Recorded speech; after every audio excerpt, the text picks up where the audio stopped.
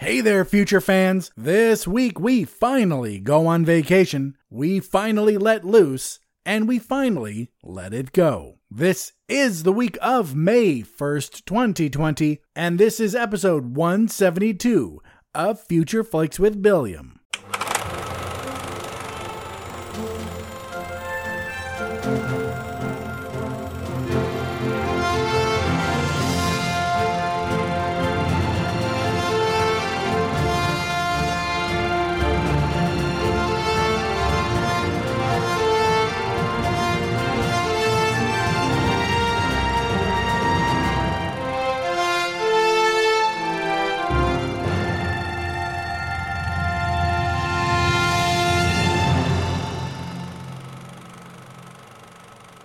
Everyone, welcome to the show. That's right, it is now May. Where has April gone? Well, normally I think I would say something like that, but with all the goings on in the world, it feels like the month has dragged on longer than it normally does, right? Because how often when it's a new month do you hear, oh wow, it's this month already? Where has the time gone? But now I kind of feel like we know where the time's gone, and I've been enjoying it, sitting at home with my wife, watching TV, reading books. I was going to say drinking books, eating movies. You know how it goes. But also, there's nothing to cut through that. We can't leave to go see a movie. We can't go out to dinner at a restaurant. We can't go on a day trip somewhere. So still not bad. Things could be worse.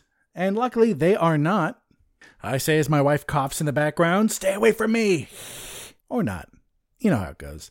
Well, ladies and gentlemen, this week we have 4 movies to talk about. I sent you home with your, homework. We had Extraction on Netflix, we had Booksmart on Hulu, we had Midsommar on Amazon Prime, and Frozen 2 on Disney+. I kind of cheated, as I had already seen Booksmart and Frozen 2. Extraction and Midsommar were the new ones.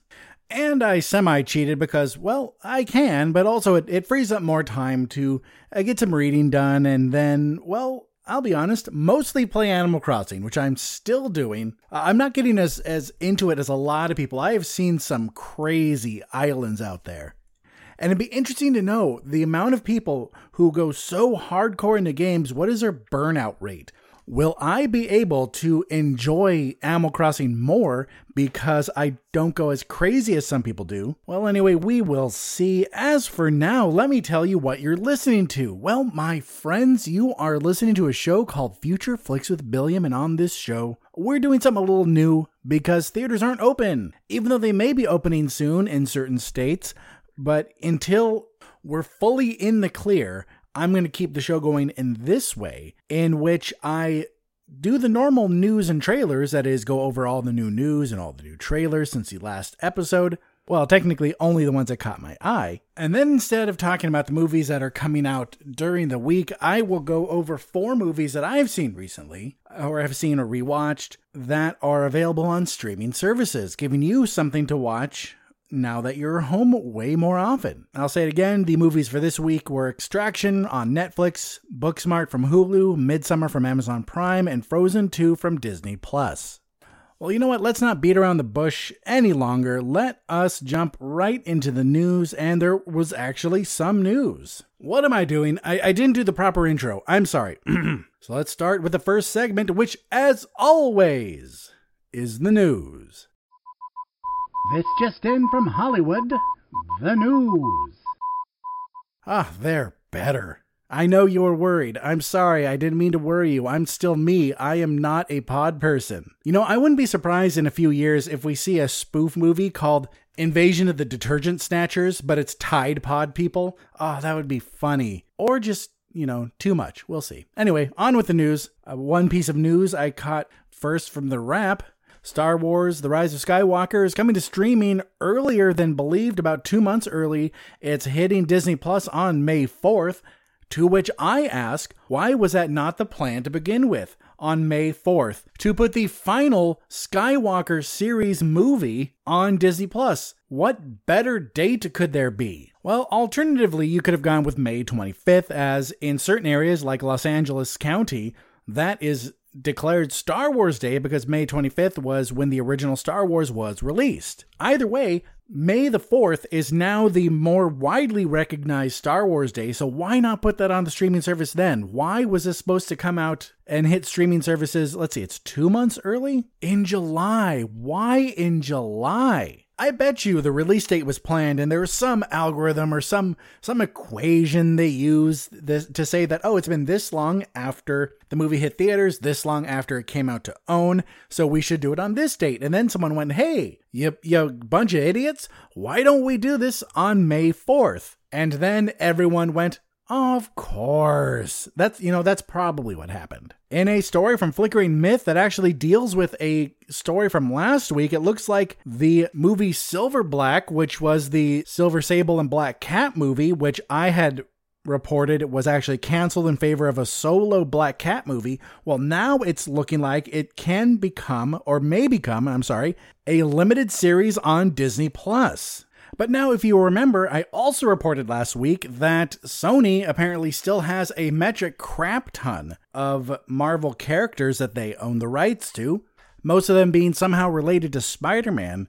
Well, if this news of it coming to Disney Plus is true, it could be a sign that Disney and Sony are working together even better, because it seems like there are more Spider-Verse spin-offs in the works, and maybe Sony will secure rights with Disney Plus to be the sole owner of these shows. But of course, only time will tell. And where did that news about the Black Cat movie come from? Was that just speculation? It could have been. Maybe it could have been speculation that they heard that it was no longer becoming a movie, so then someone said, oh, maybe it's because Black Cat is badass on her own. Of course, it is still way too early to tell. This plan can go bust any moment, or it could go all the way to fruition. We will see. And ladies and gentlemen, in this current time of movies being pushed back more and more and more, we actually have a movie coming out that's getting an earlier than expected release date. This is Hotel Transylvania 4. This story comes to us from CBR. The fourth movie, obviously, in the Hotel Transylvania series, was originally expected on December 22nd of next year. There's a catch, of next year. Now it looks like it's moving up to August 6th. Could this have anything to do with all of these big budget movies being pushed back and the Christmas season being a big time for movies? Summer blockbusters, Christmas movies. Those are the big ones. So maybe with all these films being pushed back, maybe, just maybe, that had something to do with this movie being moved, because August 4th is at the end of the summer season. It may have to do battle with some Disney property of some sort or something big from Warner Brothers, but so far this is the only movie that I've heard of that's getting released sooner. And my friends, I know I just said that a movie was pushed forward, but now here's another confirmation of a pushed back movie. Doctor Strange 2 has been pushed back 4 months to March 2022. This comes to us from director Sam Raimi, so let's keep an eye out for his car. This next story comes to us from The Playlist. Seth Rogen's new movie, An American Pickle, originally set for a theatrical release, is now being shipped to HBO Go. There is no official release date yet. All we know is it's going to be sometime this summer. So hey, if you have HBO Go or you didn't spoil your HBO Go free trial on Game of Thrones, then maybe you'll have a new movie to watch. An American Pickle comes from writer Simon Rich and director Brandon Trost. Simon Rich, who is a writer for Saturday Night Live for a number of years, for 13 years it looks like, and still working, a writer on the movie Inside Out, Man Seeking Woman, the TV show, and Miracle Workers, the TV show. And the director, Brandon Trost, has a man bun, but I'm not judging. This will be his first feature-length film. And to let you in on the premise, an immigrant worker at a pickle factory is accidentally preserved for 100 years and wakes up in modern-day Brooklyn.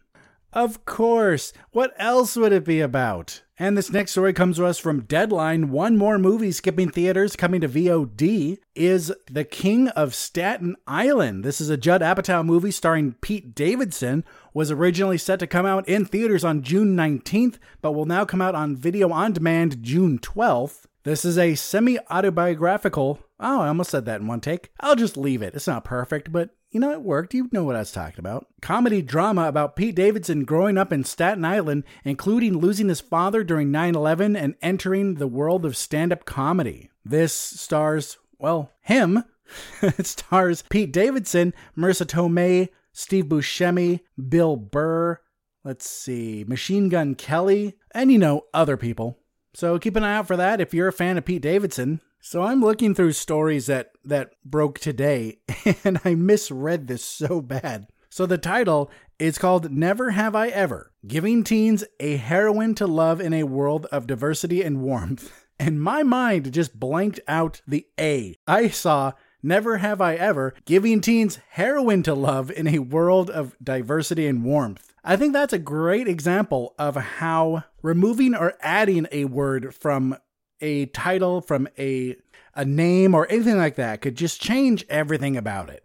And this final story, My Future Friends, comes to us from Slash Film. If you're a fan of the Hellraiser series, there's a TV series of it coming to HBO with David Gordon Green to direct. You may be asking yourself some questions like, who is David Gordon Green? Well, David Gordon Green is a director who worked on the Halloween reboot, and let's be clear, and Anne pointed this out to me that I should be clear about it, this is the latest Halloween reboot, not the awful Rob Zombie ones. Like, I get it. I know Rob Zombie has some fans, and I just want to smoke whatever they smoke. But until I get my hands on whatever miracle drug that is, I think he is garbage at anything beyond music. Rob Zombie is still, in my mind, one of the most entertaining concerts I've ever been to. But as far as the director goes, I'm going to put him with Eli Roth. I like Eli Roth as an actor. As a director, not so much. Of course, there is no set release date for this Hellraiser TV series, but I just hope they kind of do it from Hellraiser 2 on, because I think Hellraiser was the more boring movie. Because, of course, Hellraiser was based on a book by Clive Barker. Actually, I think the book came first, because I own a copy of the book, because I haven't given it away yet. And it doesn't say anything about now a movie coming to theaters near you on the cover. And it's funny, in one of the articles about this, in the one from Collider, it says the graphically violent, gothically vulgar horror property, Hellraiser. And I love that by today's standards, that is such a tame film. That might get a PG-13 rating. I kind of lost the plot, didn't I? Oh well. Well, Hellraiser TV show coming to HBO. We'll see if they go the sequel route with it or the original route with it. Basically, is it going to be full of Cenobites or is it going to be kind of boring? We'll see. Well, my future friends, that is it for the first part of the show. Let us take our first break as we hear a word from our friends at the Somewhat Nerdy Radio Podcast. Please stay tuned. Are you looking for a nerd podcast that touches on every walk of nerd culture? Well, look no further. Somewhat Nerdy Radio is the podcast for you. We cover nerd culture, news, new movie reviews, bad movie reviews, video games, comics, with sprinkles of nerdy nostalgia throughout. Somewhat Nerdy Radio is the flagship podcast of the Somewhat Nerdy Podcast Network. Find us on every podcast app or stream it on somewhatnerdy.com. Good journey, nerds. And we're back with everyone's favorite segment, the Trailer Trove. Avast, and welcome to the Trailer Trove. There, see, I remembered that intro. I totally didn't have to go back and re-record the news intro. Not at all. All right, my future friends, first up in the Trailer Trove, Slim Pickens this week. And no, I'm not talking about the pilot that rides a bomb, and I would love to know if anyone got that reference. It's not super obscure, but anyway, the first movie we're talking about this week is a Netflix original film called The Wrong Missy. This starring, of all people, David Spade. It also stars Lauren Lapkus, who you would know from Orange is the New Black and Jurassic World. Also has Nick Swardson in it, Vanilla Ice, Sarah Chalk, and let's see, who else? Oh, John Farley's in it. He's the younger brother of Chris Farley. Oh, that's so sweet. Supermodel Molly Sims is also in this, but this is a rom-com, heavier on the com. And if you know David Spade movies, this is one without feeling dated. A guy meets the woman of his dreams and invites her to his company's corporate retreat in Hawaii, but he realizes he sent the invite to the wrong person. The wrong Missy, not the supermodel level Missy he met and seemed to hit it off with, but a blind date he went on with someone of the same name. Because yeah, let's keep everyone in your contacts, right? Yeah. Oh, and of course, Rob Schneider's in this. I don't know how big his role is. I think it's pretty small, but, anytime one of them does a movie, the other one's in it. And honestly, there's nothing wrong with that. If I had a movie I was starring in and I had enough clout, I would get all of my friends in it. Anyway, this looks like a kind of what you come to expect from Netflix, because Netflix really runs the gamut when it comes to movies, but this one falls right in the middle of one that's not great, not bad. I'll be honest, I still haven't seen Irishman, so I'm just using it as an example. We have The Irishman that won awards, and then we have their Netflix original Christmas movies that don't star anyone big, not even Mario Lopez is in it. So I think this film will fall directly in the middle. It looks cute. It looks predictable though. Just one look at the trailer, unless they surprise me, just one look at the trailer tells you everything that's going to happen.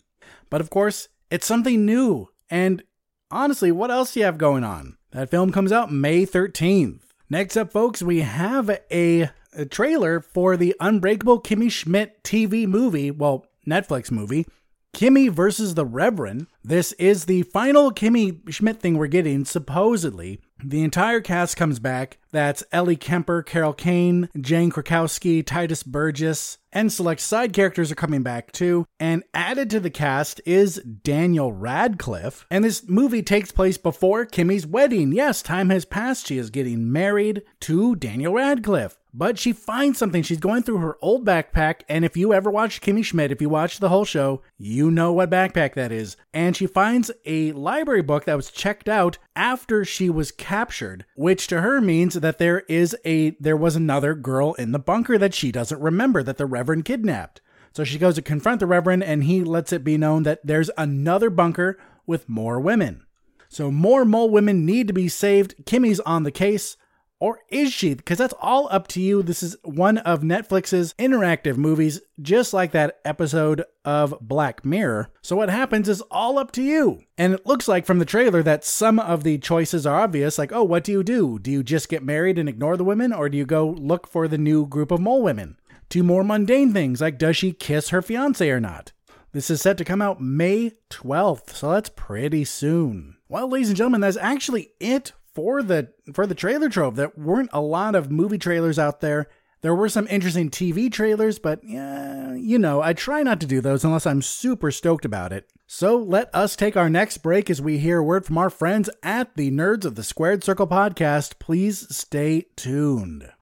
Nerds of the Squared Circle on SomewhatNerdy.com. Nerds of the Squared Circle on SomewhatNerdy.com. Nerds of the Squared Circle on SomewhatNerdy.com. Hi, I'm Sam Jericho of SomewhatNerdy.com's Nerds of the Squared Circle. Join me, Snarf Chris, and the dude with the headband. We talk about wrestling and more wrestling. Do you like wrestling? Yeah! Then you should listen to our podcast. Do you not like wrestling? You should still listen to our podcast. SomewhatNerdy.com's Nerds of the Squared Circle. Subscribe to us on iTunes or your favorite podcast app today. Nerds of the Squared Circle on SomewhatNerdy.com. All right, ladies and gentlemen, we're back. We are back with the movies, and remember, we're talking about Extraction, Booksmart, Midsommar, and Frozen 2. So let's do it in this order. Let's do it with the two that I've seen before and then the two that are new to me. So let's start with Frozen 2 and Booksmart, and then Midsommar and Extraction. So let us start with Frozen 2. This is a movie from 2019, and it's a sequel to Frozen. Who saw that coming, right? In this movie, Anna, Elsa, Kristoff, Olaf, and Sven are on a trip. They leave Arendelle to travel to an ancient, autumn-bound forest of an enchanted land. Ooh! They set out to find the origin of Elsa's power in order to save their kingdom. This features the returning vocal cast of Kristen Bell, Idina Menzel, Josh Gad, Jonathan Groff, and besides that main cast, we have Sterling K. Brown, Evan Rachel Wood, Alfred Molina, Jason Ritter, Jeremy Sisto, and Alan Tudyk. And so I went into this movie expecting two things.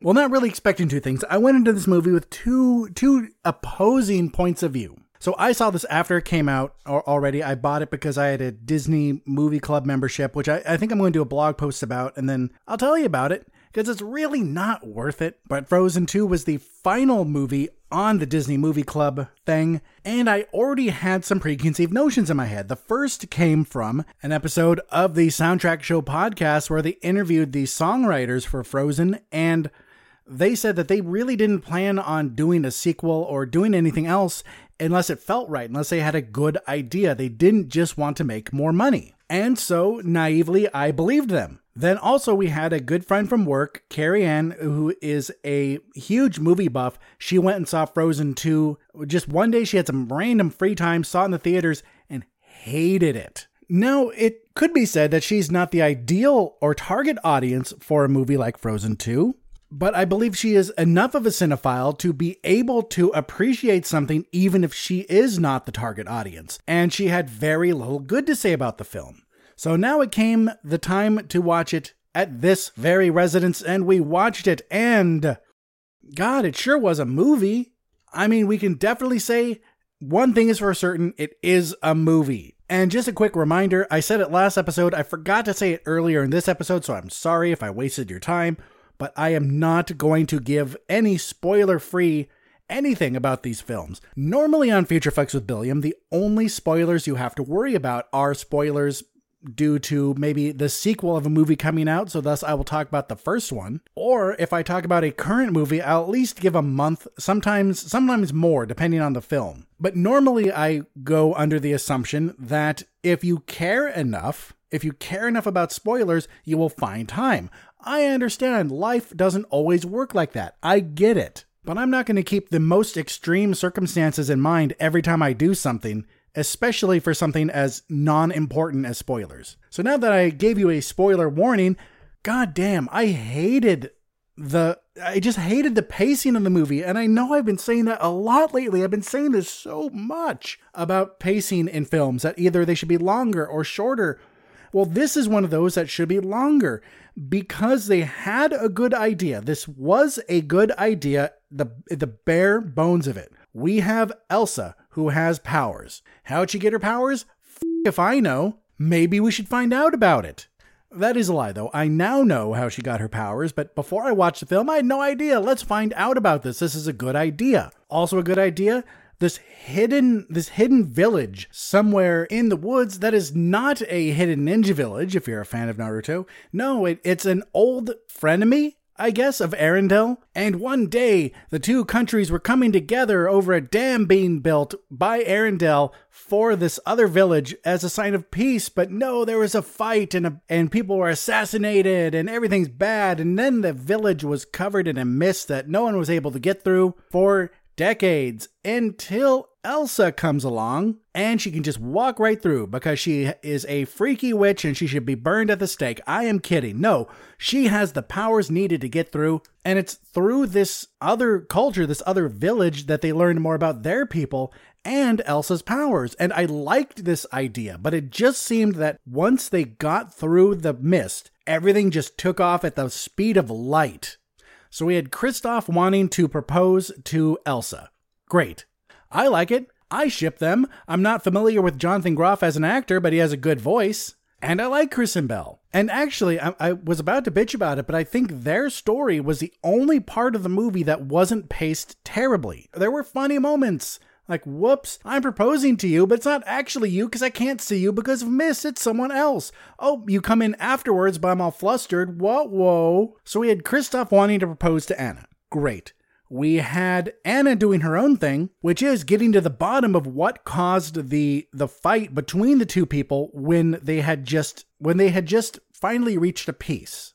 And also we had Elsa trying to find out like how her powers came to be. And then those two storylines, I think, moved way too fast because when it all came to an end, I really didn't care. Elsa could have died and I would have been, oh, well, that's too bad. Oh yeah, and Olaf's in the movie too. He's there. But this is a classic case of a movie that tried to do too much. And like I've said before about animated movies or kids movies, you don't want them too long. Obviously, because kids can't stay still. I don't think it would have worked well for kids as a longer film, at least not in theaters. It would have done better on Disney Plus, after the fact, because you can pause it and go to the bathroom whenever you want, or if the kid starts to get antsy, you could pause it and come back to it later. But it wouldn't have done well longer in the theaters, but I think a longer film or cutting one of those plot points would have served better. Like maybe have Anna and Elsa's story tied directly into each other. I mean, they are tied together, obviously, but have the paths they take line up so well that the resolution is just more fulfilling. This could have been a much, much better movie.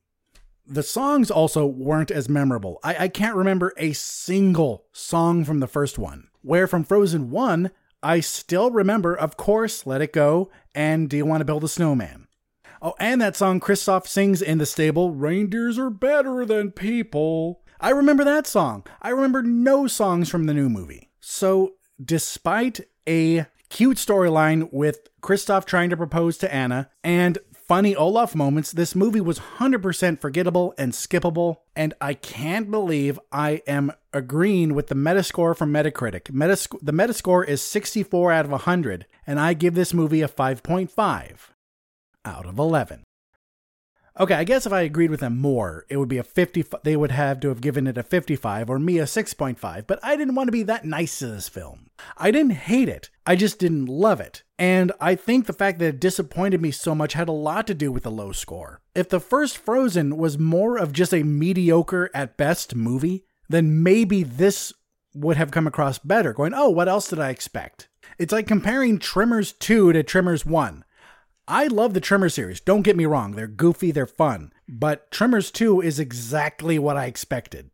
Alright, well let's talk about Booksmart and then we can get along with the next break. Booksmart came out in 2019 and it's from director Olivia Wilde. It stars Caitlin Dever, who you would know from the show Justified or Last Man Standing, Beanie Feldstein from Neighbors 2, Sorority Rising, Billy Lord from Star Wars, The Rise of Skywalker, Skylar Gisondo from Santa Clarita Diet, Jessica James from the Netflix special The Incredible Jessica James, Jason Sudeikis from We're the Millers, Lisa Kudrow from Friends, and Will Forte from MacGruber. I remember when MacGruber came out, my friends and I went and saw it. We were stoked because there were a lot of wrestlers in it, including my favorite wrestler, who is and always will be Chris Jericho. It also had Mark Henry, Big Show, I believe. Was Big Show in it? Yes, Big Show, aka Paul Wright is his real name. Kane, also known as Mayor Glenn Jacobs. And so we were stoked that all of these wrestlers were in this movie, and then they all died in the same scene, leaving us with nobodies like Ryan Felipe and Val Kilmer and Kristen Wiig. Who are they? Maya Rudolph? Who's that? I'm joking, of course, but I was excited to see a bunch of wrestlers in a movie and then gone. You know, now that I think about it, there are a lot of movies that would have done better if streaming services were a thing back then, like MacGruber. I think it would have done a lot better had Netflix, in its current form of streaming, been available at the time. But again, I digress. Booksmart, a comedy from 2019, and you may have heard me talk about this movie a couple times. It's because I really liked it. Because I think this is this generation's, or should be at least, this generation's Superbad. I remember Superbad came out. It kind of introduced us to Jonah Hill. Some people knew Michael Cera already. And this also introduced us to Emma Stone. This was her, Superbad was her first big movie. She had only done TV before then, but that was all the way back in 2007. And it made quite a few waves. All of my friends were talking about it. Like, this is the movie you had to see. Hey, do you remember high school? This movie will remind you. When that movie came out, I had been out of high school for 6 years, I think, in 2007.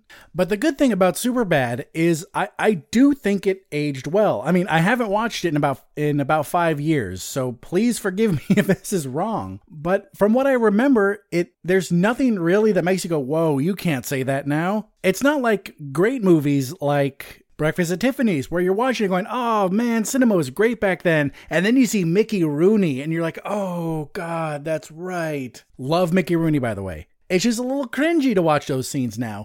But from my recollection, remember, it's been a while, Superbad didn't have that. Well, now in 2019, we had a movie coming out that was being compared to it, that had a main female cast. Instead of 2 dudes, it was 2 girls. But the bare bones plot is very similar. the last hurrah, a big party, some crazy night. But Booksmart had a very fine line to walk. There is a very fine line when you're doing a high school party movie. And no matter what else you can say about Booksmart, at its core, it's a high school party movie. There's a very fine line where there are a million different tropes you can fall into, a million different traps of easy jokes.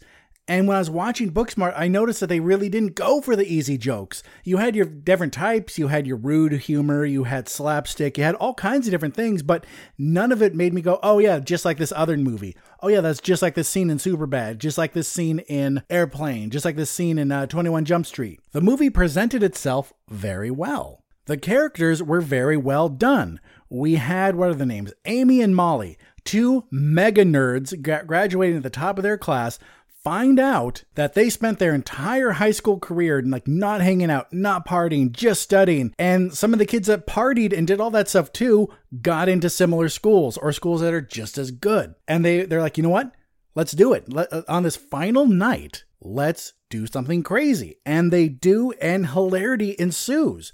And it was a refreshing movie because we have Beanie Feldstein. Did I say Feldman when I introduced her the first time? Feldstein, Beanie Feldstein, who is a plus-size woman, but that never came up. When she was made fun of and hated on by the other kids, it had nothing to do with her size, had nothing to do with looks or anything. It was the fact that her character was a stuck-up biatch.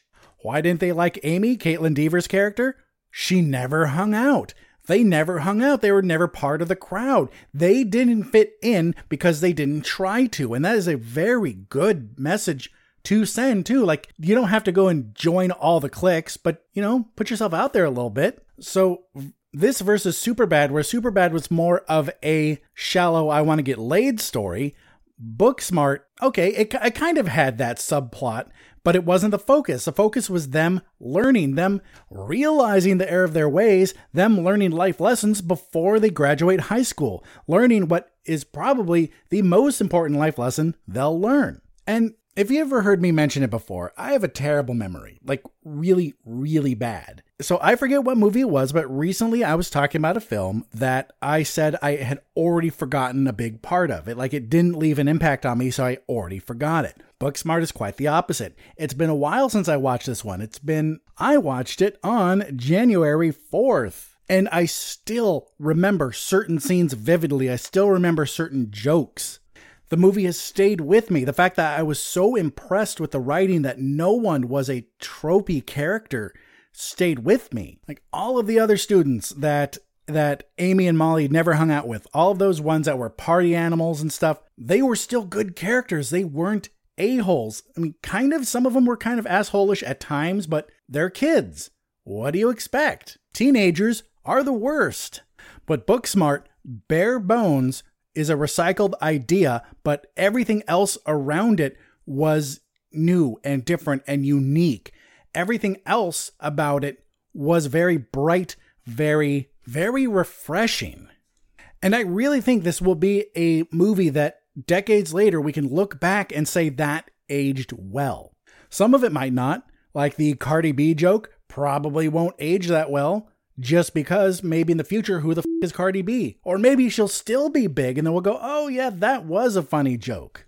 It's like if you have kids or a little cousin or something and you show them a movie that makes fun of Vanilla Ice and you're laughing because you remember Vanilla Ice, but your child or your little cousin or little nephew, whatever, is like, I don't get that. Who's Vanilla Ice? Isn't he on the Home and Garden television? No, your kid wouldn't say that. But I think this movie will age well. And that's impressive for a movie that's raunchy. That's impressive for a comedy movie that has an R rating. As our culture, as a people, as we become more aware, and God, I'm trying not to say woke, but woke, as we become more aware and woke, older movies can get cringy because we're watching it through our modern lens. We're watching it through the lens of our social understanding now. This is a movie that I believe will stand the test of time because each genre has things about it that make the passage of time not really the enemy, but the passage of time shows how old the movie is. If you remember, if you saw Jurassic Park when it came out, if you saw it when it came out in theaters, that was visually stunning. That was That was new technology. That was amazing. If you watch it now, still a good film. I still like it, but the CG doesn't hold up much. So more action, more sci-fi, more genre movies like that. Those are the reasons that it doesn't hold up. For comedy movies, especially high school or teen comedy movies, the subject matter is what sometimes holds it back. I don't think this movie has that issue. Anne just brought up a very interesting fact that I'm ironically going to steal. She says that it's a very good feminist movie without coming across as try-hard. She added onto it, and thus I will steal further. She says, especially with the new surge of feminist movies, some of them come across as try-hard, which to me means they are already cringy. Okay, so she doesn't agree with me on the cringy front, but her point is that it's a more genuine movie. So A, this movie wasn't made to capitalize on the feminist trend or to push an agenda so much that you can't see anything other than it. It went along very naturally. And also, the males in the movie didn't suffer for it. All the guys weren't assholes and she brought up, and I agree, Set It Up, the movie we talked about last week, 2 weeks ago. Well, we talked about it. The males in that movie were shit. And you take that versus Morning Glory, which was I think that was a very good film because of the fact that it didn't take Rachel McAdams and go, look, this woman is going to take over this show and make it better. No, it's just, I'm a person and I'm going to do a job that nobody believes in. And the fact that they don't believe in me has nothing to do with the fact that I'm a woman. But guess what? I'm a woman. I'm going to get shit done. And the guys didn't suck in that. True, we had Harrison Ford's character being a huge a-hole, but that was the point. And Patrick Wilson's character didn't have much going for him at all, but it's not like they're trying to make him an asshole or something. He just didn't get a lot of character. So enough of that tangent. Well, kind of not a tangent because it's on topic, but I don't think this movie will go down in the annals of history as one of the greats of all time.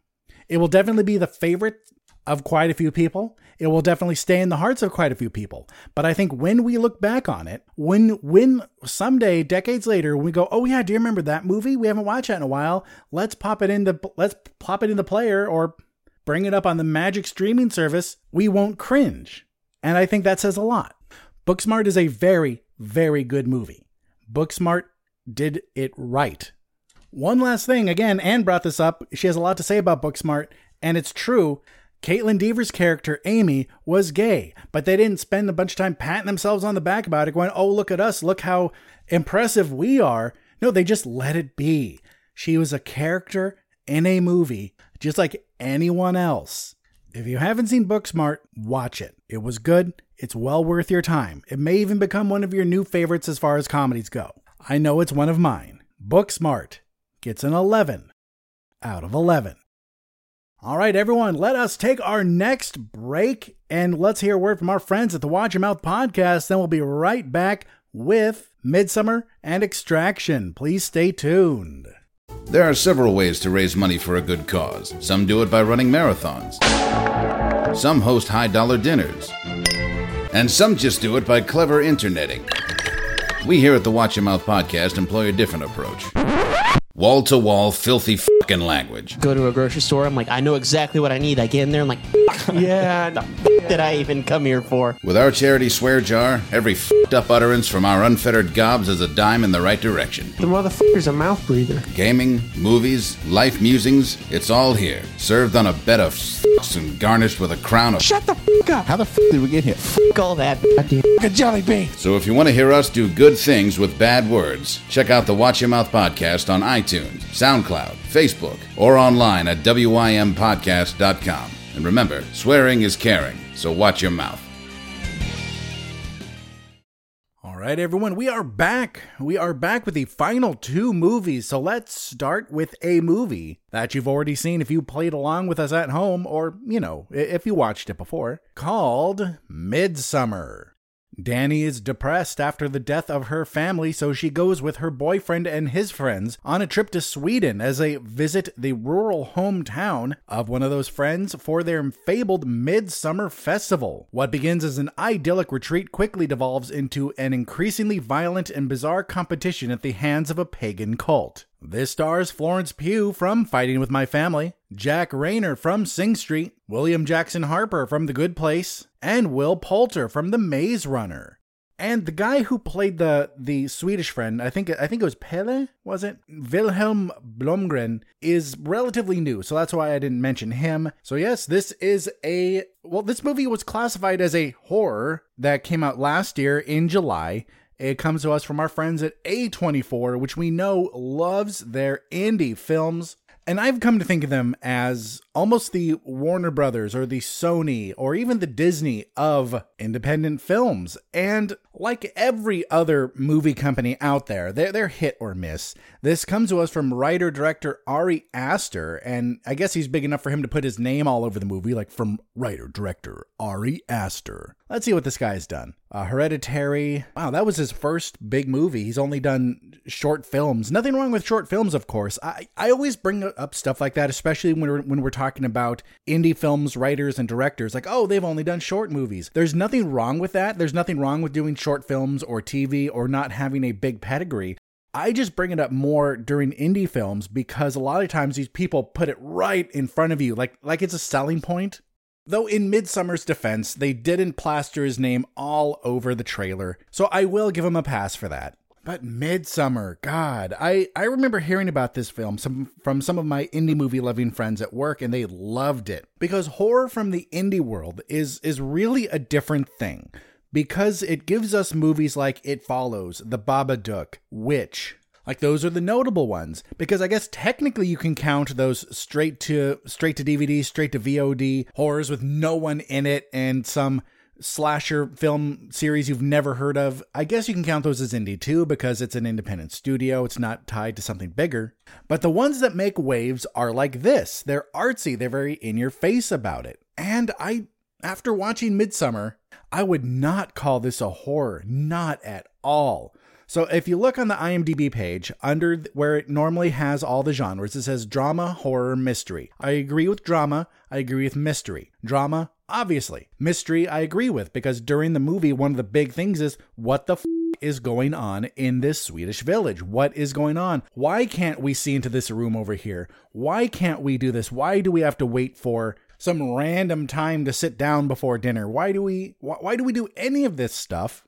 And why are the people of this village so welcoming and kind, but also keep us at an arm's distance? I have some friends that used to live in Utah, and they were Christian and not Mormon, and the part of Utah they lived in had a huge Mormon community, and they said everyone was super nice. Everyone was super kind. They would do anything to help you. They were the nicest people they ever met, but there's always a feeling of that you are the outsider, that the Mormons in that community were the nicest people you'd ever want to meet, but you never really felt like you belonged. They would invite you to things and be the nicest people ever, but you just still kind of felt like you were on the outside looking in. So I feel like when Ari Aster wrote Midsummer, he had that kind of idea just for the baseline. Like, okay, I know that this community that these people are going to go into to study their Midsummer Festival, they're going to be welcomed and they're going to be given food and everything they need, but they're going to feel like outsiders. And then guess what? This is a pagan cult. Shit is going to go crazy. This movie clocks in at 2 hours and 28 minutes, and I think that was way, way, way too long. I think if the movie was cut down by at least half an hour, maybe even 45 minutes, I would have given this movie a higher score. But there were some parts of the film that just dragged on way too long. Like in the beginning, when Danny's worried about her family because her bipolar sister has sent some weird message and she can't get a hold of her sister or her parents. And then you find out that the sister went crazy, killed the parents, and killed herself by carbon monoxide poisoning and taping a hose to her face, and the other end was in a car exhaust. I felt that opening scene was just a little too long, and then there were certain parts in the village during this festival that I thought took too long too. Some shots that were unnecessary. And I feel like the reason for dragging the film out was to add to the suspense, but all it did for me was make me look at my watch more. Or not my watch, my phone, but it made me look at the time more. And if you know me, or if you've been listening to the show for a while, you know that I have a rocky history with indie films. There's some I really love and some I hate beyond reason. But I did go into this movie prepared to like it because some people I trust liked this film. But even going in with those preconceived notions, even going in with rose-tinted glasses, I still felt like it fell short. I felt the story revolving around Christian, who is played by Jack Rayner. He's Danny's boyfriend, and he was a huge asshole. Not like actively an asshole, not like he didn't talk down to her and hit her and stuff, but he was just kind of negligent, that kind of asshole. And I felt like it didn't do enough.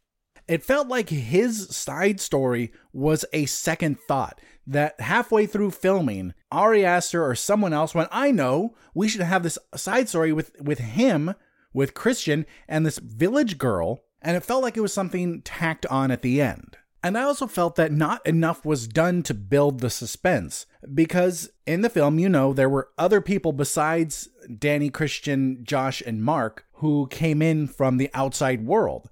There were those other two, Connie and Simon, I think were their names. And one by one, all of those people would go missing, and only some of them you actually saw what happened to them. We know what happened to Josh, we saw him die. But what happened to Mark, played by Will Poulter, we could only assume. And also what happened to Connie and Simon, we can only assume. Because when they go missing and Danny or Christian or someone asked, hey, where'd they go? And you could tell that the people of this village were giving some bullshit answer, that every person they asked gave the answer in such a way that it felt rehearsed. So obviously there's something weird going on. The tension should have ramped up with each and every missing person, but it didn't. So throughout the whole movie, I didn't feel anything even remotely close to what would constitute a horror movie. And so by the end, when things started to happen, I had pieced together enough of it that it disarmed the whole thing. The things this movie had going for it was that it was beautiful and it was well shot. This small open field area where this village is, the fact that there are hardly any buildings, and the fact that there's nothing remotely close to civilization anywhere around them really added to this idea, this feeling of Danny and all of them being alone and so far away from help. I thought that was very well done. I thought the actors that they chose for the villagers and all of the different rituals and stuff they had were done well enough that I didn't laugh when it was going on. It didn't feel goofy. It felt like all of this could have been really based off something, or it was just done well enough that I thought, this is something genuine and it hit the mark. Because when you have religious rituals in a movie, it could come across more like, okay, imagine if Temple of Doom was made now and the whole Kali Ma scene was done now. It would be goofy as I think the only reason we can go back to the Indiana Jones series and like it so much is because when we remember when that was a good, totally not cheesy scene. So when you have religious rituals in movies, it could come across like that, like if it was shot now, something just goofy and unoriginal, or more like what Midsommar had. But when I start thinking about what kind of score I want to give this movie, I have to look at it in two different ways. And I mainly view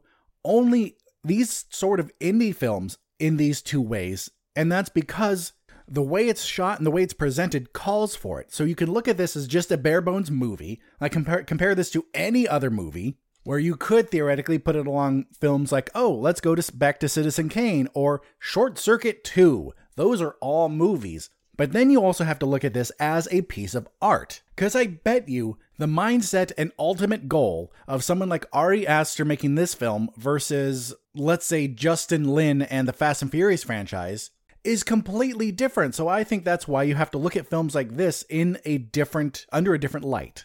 So as a film for pure entertainment purposes, I think this is horrid.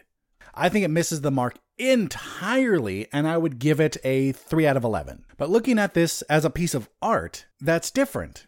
It's still not going to be a really high score, I'll tell you that, but it is going to be higher than a 3. It's kind of like looking at a Jackson Pollock painting and putting it next to a Thomas Kinkade and say which one is prettier. Then yes, Thomas Kinkade would win almost every time. But if you look at it as art, which one's more challenging, which one says more, then I think Jackson Pollock would win more of the time. So what do I think of Midsommar as a piece of art? I think it's good. I think it had a good idea. I think it didn't quite come to fruition. I think it went on a little too long. Either that, or Ari Aster didn't build up the suspense enough, didn't work with what he had enough, so the 2 hours and 28-minute length caused the movie to suffer. I think if it was either more compact or the director and writer worked with his medium a bit more, then I think it would have been a much better film. Hell, if he did that, I think my first score would have been a lot better. But again, I think this is a film that had a good idea behind it, but just fell a little short.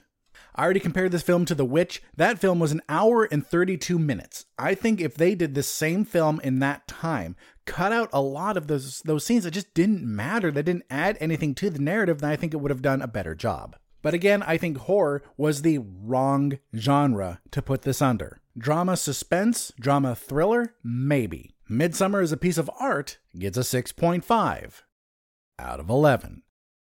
And my future friends, let us wrap it up with our final film of the week, which is called Extraction. Tyler Rake, a fearless black market mercenary, embarks on the most deadly extraction of his career when he's enlisted to rescue the kidnapped son of an imprisoned international crime lord. This stars Chris Hemsworth from Home and Away, Golshifteh Farahani from Patterson, David Harbour from Stranger Things, and two of the major actors in it haven't done much in America, but they are... Well, one of them has done a lot in India. It's Randeep Hooda and Rudrakesh Jaiswal. I'm very sorry for mispronouncing those. I only did better with Golshifteh Farahani because I Googled how to say the name, and I still can't say it. But I think it's well known on the show that I try my best to pronounce names.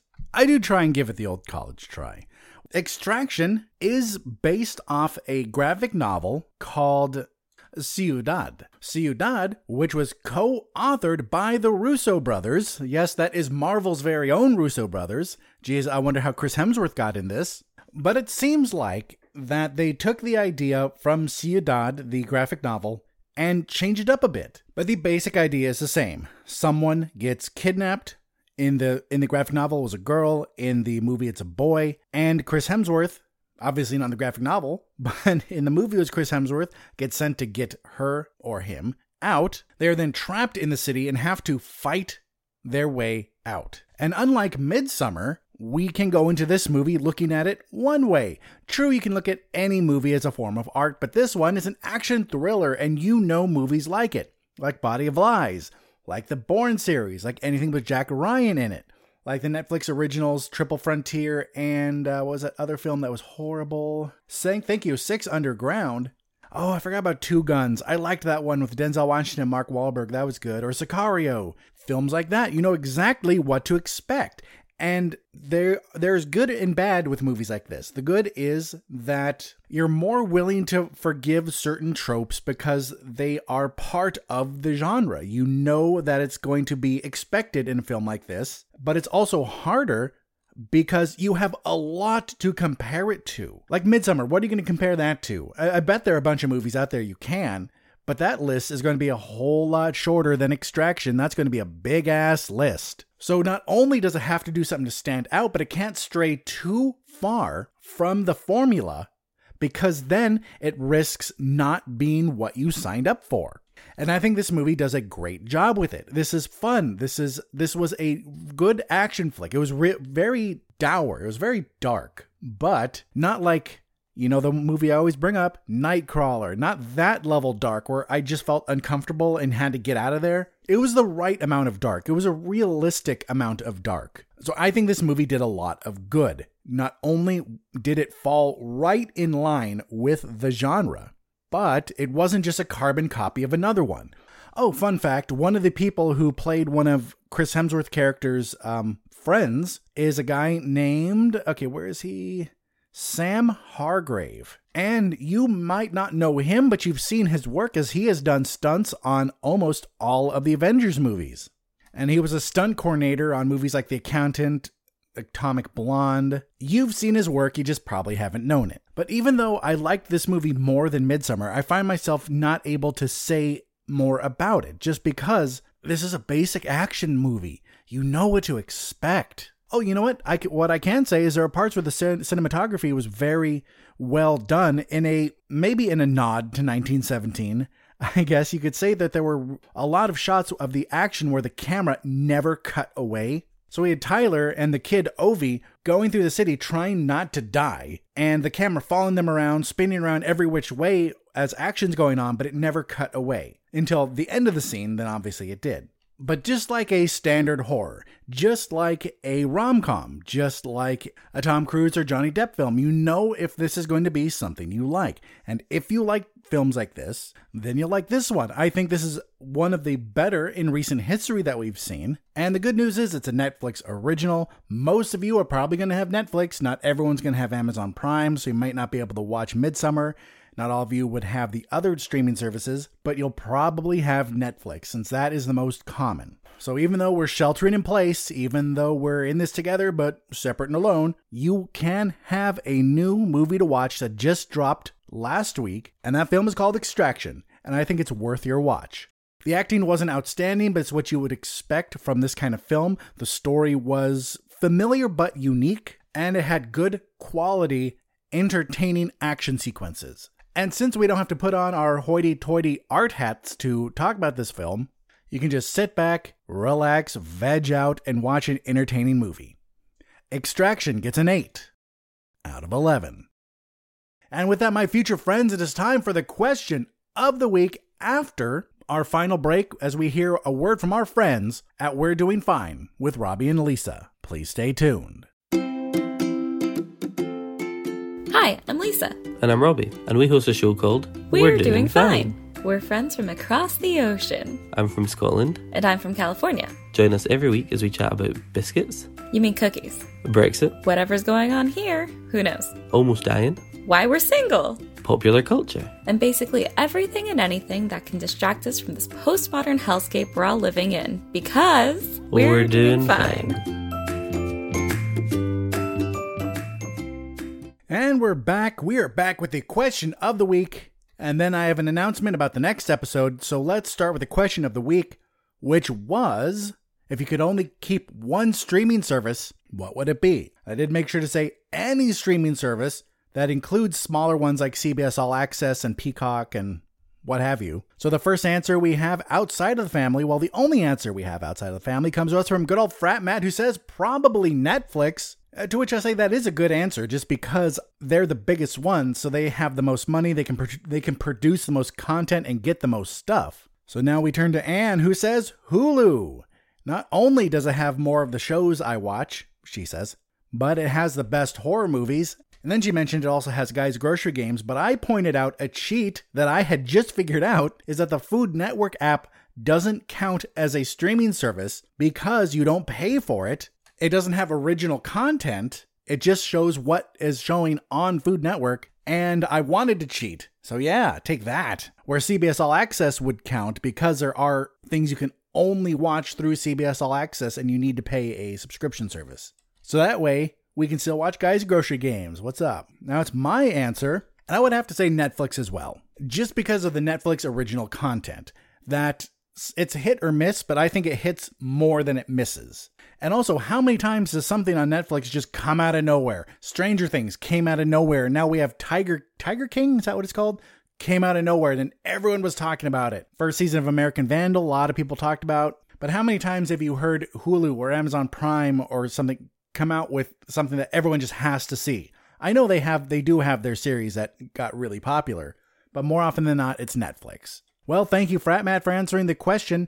But now it's time for the next question of the week, which is along the lines of this one. So the new question is, what is your favorite original TV show or movie from a streaming service?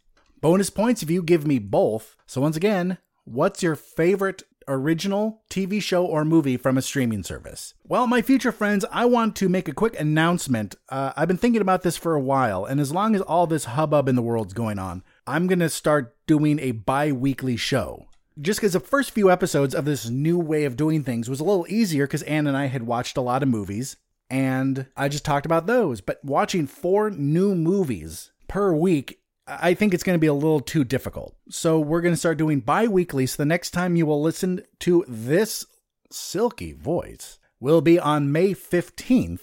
And you know what? Hey, if you miss me way too much, let me know, and maybe we'll do 2 movies an episode. Maybe that would make it a little easier. So right now we're going to try 2 times a month thus bi-weekly, while all this goes on. And if I get any feedback, basically, about maybe do fewer movies but an episode each week, then maybe I'll do that. We'll see. But my future friends, that is it for episode 172 of Future Flicks with Billiam. I can't wait for things to go back to normal, just for the obvious reasons of being able to go out and do things again, but also because I do miss the old show. I miss looking up all the movies, even though that was kind of a pain in the ass and it takes time. But I miss learning about all the films coming out and adding stuff to my ever-growing, almost never shrinking to-be-watched list. But until then, this is the new format of the show, and I will see you next time. So here we go with the closing housekeeping. You can find me on Apple Podcasts, SoundCloud, Spotify, Stitcher, Google Play, and any podcast app, as well as the Somewhat Nerdy website. That is somewhatnerdy.com. I would really appreciate it if you take a few minutes out of your day to give the podcast a rating. I would love 5 stars, please. And also, share the podcast. Share with your friends. That is how we grow here on the show. And then how do you reach me? That is a great question. You can leave a comment for me on the Somewhat Nerdy website or Facebook page. You can leave a comment on SoundCloud. You can hit me up on Twitter or Instagram at BilliamSWN. You can email me at billiamreviews@gmail.com. And please consider supporting the show on Patreon. You can find a link in the show notes and also on the Somewhat Nerdy site. Be sure to check out the other shows in the network, Somewhat Nerdy Radio and Nerds of the Squared Circle. Don't forget to support the friends of the show. You've heard their ads tonight. Please check out my personal blog, BilliamTheNerd.com. And then finally, my dear friends, my dear listeners, my future friends, please remember that no matter where life takes you, no matter what your week has in store, just take some time to catch a flick. I'm Billiam from Somewhat Nerdy signing off, and I'll see you in the future.